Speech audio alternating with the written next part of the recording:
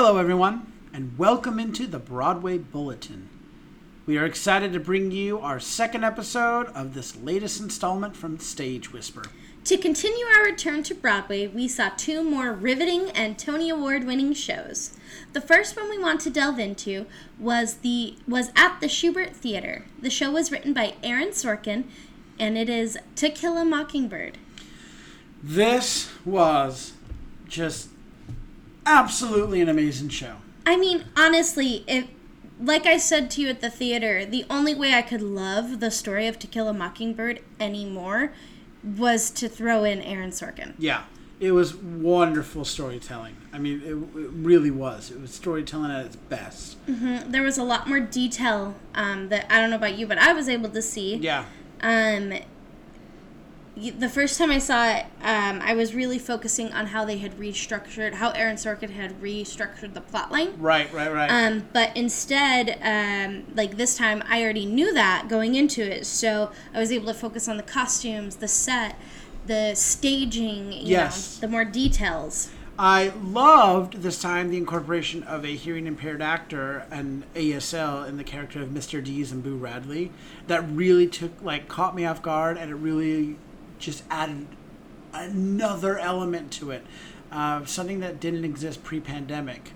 And coming back and reopening the show, you know, them putting that an actor like that in added a whole nother layer into this. And it actually, in those scenes that he was in, it actually enhanced it.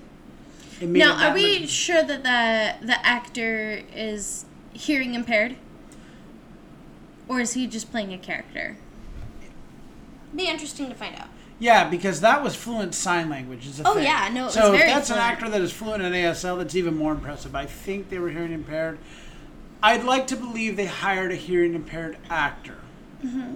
You know, in the age as we strive for equality. But that's a good one. That's a good question and a good point to bring up.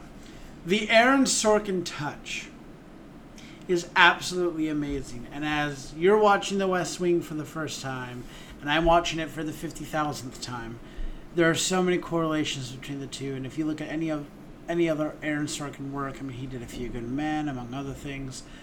There is just a touch that he has. There's a certain prose to his writing, and it's just... I mean, I love the way that he poses philosophical questions. Yeah. And there's a natural fluidity to his conversation in the best way. I mean, Yes. Atticus, who's played by Jeff Daniels, and Jeff Daniels is amazing in this. The way that a lot of what he says is very prophetic and inspiring in that, but then he also has these human moments where he goes, I'm going to say, well, no, well, no. You know, it's real. Mm-hmm. And I think, you know, yes, a lot of that has to do with the actor, but also a lot of that has to do with the writing, you know. Mm-hmm. When Scout says, all rise, I just got so many chills. Well, and I love that they centered the theme of To Kill a Mockingbird under this, like, all rise aspect. They use it as a theme throughout the show because I think it's drawing attention to... There's a lot of elements it's drawing attention to that the show addresses. Yes, which we could get into a lot later. We'll get it, yeah. Yeah. There's an important social, political message, particularly regarding race and equality in the show. And again, something we're going to get into later. But I love... Again, pre-pandemic, this was a great show. I think everyone recognized for the story of To Kill a Mockingbird. Post-pandemic, or post-shutdown, we're kind of looking at it in a whole new light, which I think is one of the great things about a show like this that existed on both ends. Especially when we have such a... Well, and especially since we have had a lot of division in our communities since. Yeah, not just our country, but our community. And so for the show not only to exist on both ends of it, but to be able to reinvent... Not necessarily reinvent, but really to be able to be seen in two different lights. Mm-hmm. That's important. I love the phrase that Dill says. The things that we cannot see are a lot less scary than the things we can. And it's something I think we all should carry with us. So, I'll just say go see the show. It inspires the change you want to see. It's playing at the Shubert Theater 8 times a week. Tickets on sale now through 2022.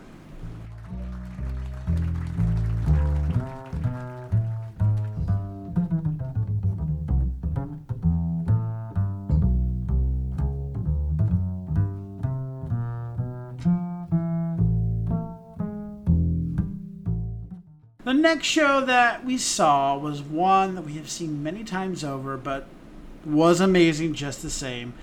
For this, we ventured down to 45th Street to the Minskoff Theater, and we saw Disney's The Lion King. Oh my goodness. Absolute magic. Yeah, so this was your first time in the orchestra. This is my second time.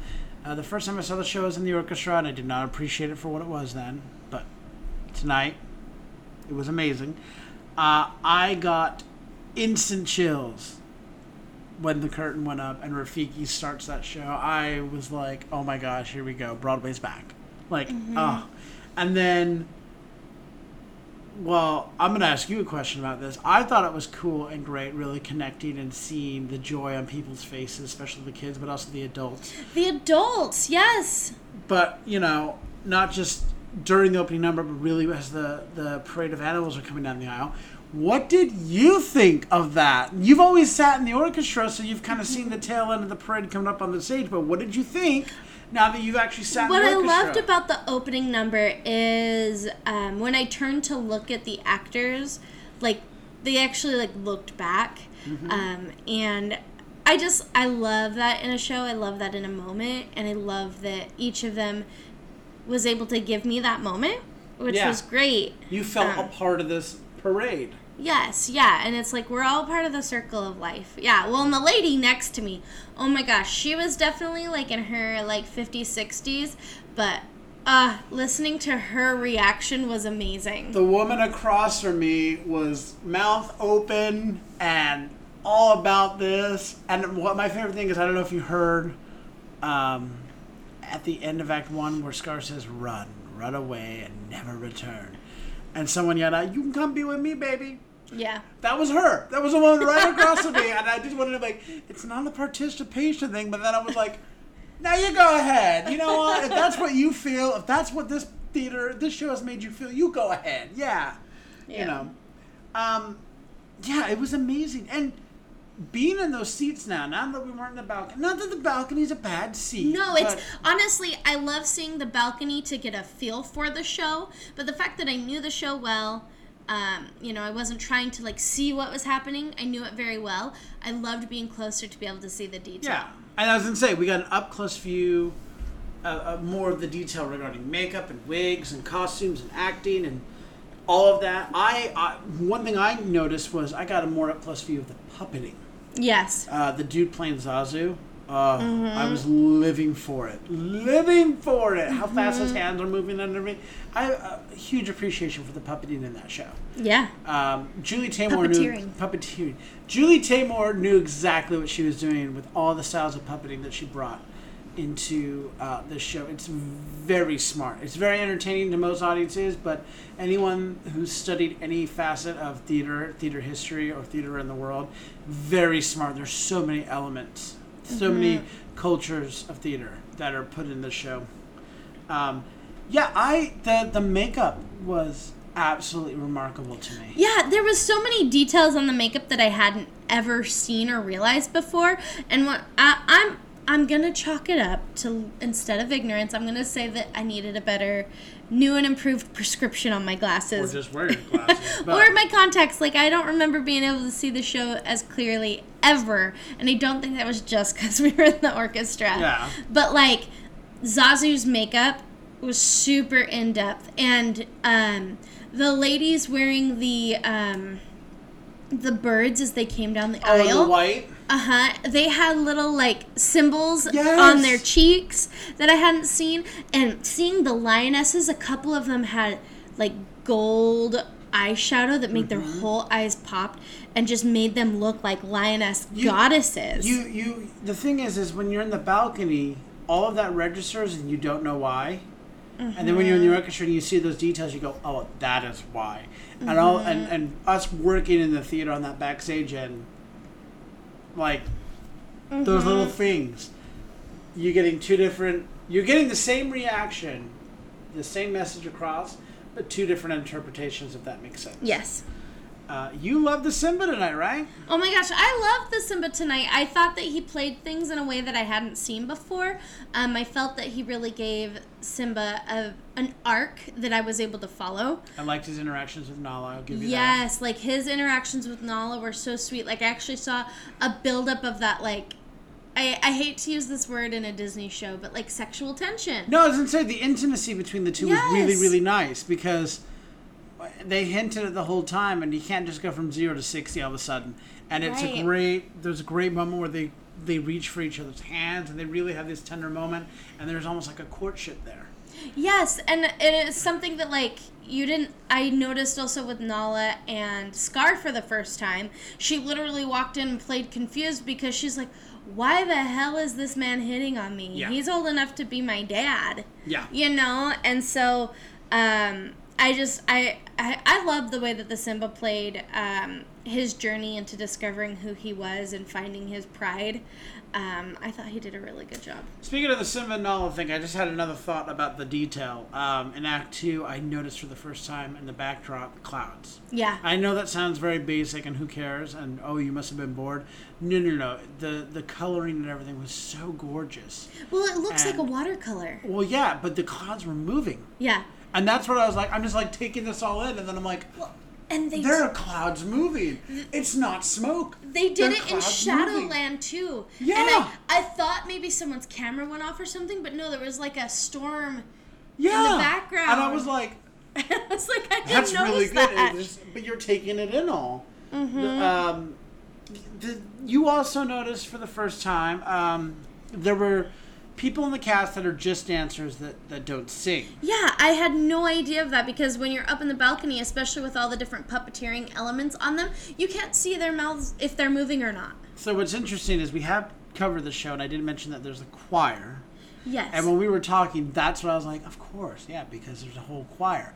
And I didn't realize, I'm like, oh, yeah, well, no, there's just dancers. They hire there's like a whole ballet troupe that's just in this show. Yeah. And being a performer, I'm like, there's a lot of things they do in this show that would be really hard to be like, like, it would be a horrible sound.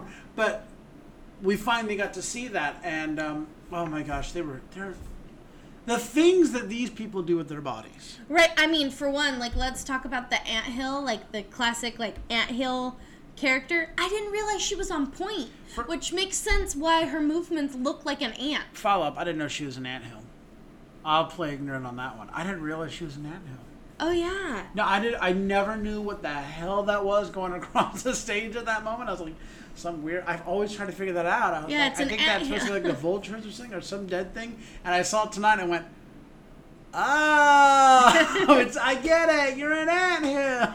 Mm-hmm. I felt so dumb. But yeah, she's on point, but it's not something you could probably see from up above because, of course, we were at stage level. Right. And then, but just the movements that these people are able to do, the things they do with their body. The only thing I've seen more contorting was Pippin, and they were circus performers. Right. The other thing that I hadn't ever noticed for like ever was the way that the cheetah puppet's head is connected to the actor. The actor just has to move their head. Mm-hmm. And the head of the cheetah moves exactly like their head. Yep. And I didn't realize it until tonight, but like what I thought was literally just like a person with like a shaved head. Mm-hmm. No, that shaved head is almost like it's a headpiece that is also part of the puppet. Yeah, that's part of the like puppet. Like the lions and whatnot. Yeah, I had no idea, and this was such a small detail that I wouldn't have been able to see had I not been that close. The biggest takeaway that I have for tonight is overall, I mean, this is our third show since we've returned. Overall, in my opinion, Broadway audiences seem to be more engaged. There's a lot more reactions. There's a lot more applause throughout the show. Not just like, yay, we're clapping because the lights have gone down, and yay, it's, intermission, and woo, it's the end of the show. But they're actually having these real-time reactions throughout the show. And the actors, you can see, are clearly feeding off of that. Yes. Well, and I think... And they're using it to create an even higher level and even greater art form out there. And it's absolutely fantastic. I love tonight that, like, in the middle of songs or at the end of songs when people felt so moved, they were applauding. You know, at the end of the show, at 3 different points during the closing number, people were applauding. They were so happy that, oh my gosh, there's the Pride Land cast, there's all the giraffes and that. I'm going to applaud at that, you know, and oh my gosh, look, there's all these dancing people and I can't wait to be king. I'm going to applaud at that. And I was just like... Right, or everyone applauding the hyena dancers before the end of the number. Yeah. Or Rafiki. Every time like Rafiki was on, they got an applause. And it wasn't just like a polite applause, it was like a roaring applause. And this show has been open now for about 3 weeks. So this isn't just like the, yay, you're finally open. Like, I feel like audiences pre-shutdown maybe got just like lulled a little bit, if that makes sense. Mm-hmm. And now have been awakened, and it's like, we want you to react. Just go off your instincts. React exactly whatever you feel. Do exactly how you... Honestly, the show that made me the most uncomfortable, 1984, which had the reviews about people rushing the stage and everything that I thought was fake, but then once we saw it, I understood why. Mm-hmm. I think that wasn't an anomaly. I think that's the world we're in now, where that show got it, where they're like, you need to react to what we're doing. Don't be polite. Like, there is theater etiquette, but don't be polite. Honestly react to what you see. When you like something, react that way. When you don't like something, react that way. Mm-hmm. But be a live audience, because it's live theater, and that's what I feel about Broadway. Well, that about does it for this episode of the Broadway Bulletin. Be sure to tune in to our next edition, coming out every Tuesday and Saturday. Until next time, I'm Hope Bird. And I'm Andrew Cortez, reminding you to turn off your cell phone. Unwrap your candies and keep your mask on. Please. And keep talking about the theater. In a stage whisper. Thank you. Two